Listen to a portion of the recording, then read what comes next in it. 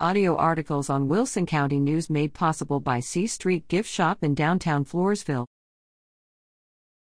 Lady Bears winning streak continues against Memorial. The La Vernia Lady Bears, 8-0, faced off against San Antonio Memorial 2-6, as La Vernia looked to continue their hot winning streak. The Lady Bears started a little slow but overcame adversity and finished strong, coming out on top, 76-34, moving to 9-0 in district.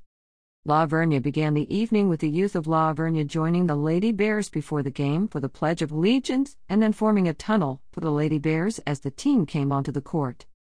The Lady Bears started out a little slow, finding it difficult to get the ball inside the paint, while also trying to work their new offensive plays. While the offense struggled early, the defense was able to keep them in the lead at the end of the first quarter, with a score of 19-10. As the second quarter began, La Vernia took control of the game, forcing multiple turnovers, and offense was able to get the ball inside to their post players for easy jump shots.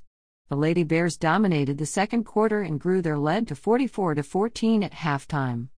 When the second half began, the Lady Bears found themselves in a slump as the offense and defense both faced struggles. Despite these struggles, La Vernia increased their lead to 51-23 at the end of the third.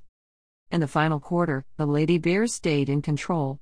The offense out-rebounded Memorial and defense put up 19 steals, grabbing another home win for the Lady Bears, 76-34.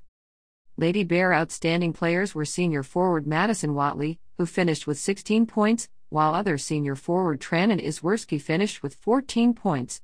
Freshman guard Lacey Matney was not far behind with 12 points. La Vernia traveled to face the Cuero Gobblers Jan 31 and will be at home Friday, February 3, for a 5 p.m. game against Young Women's Leadership Academy. With sports at WCNonline.com.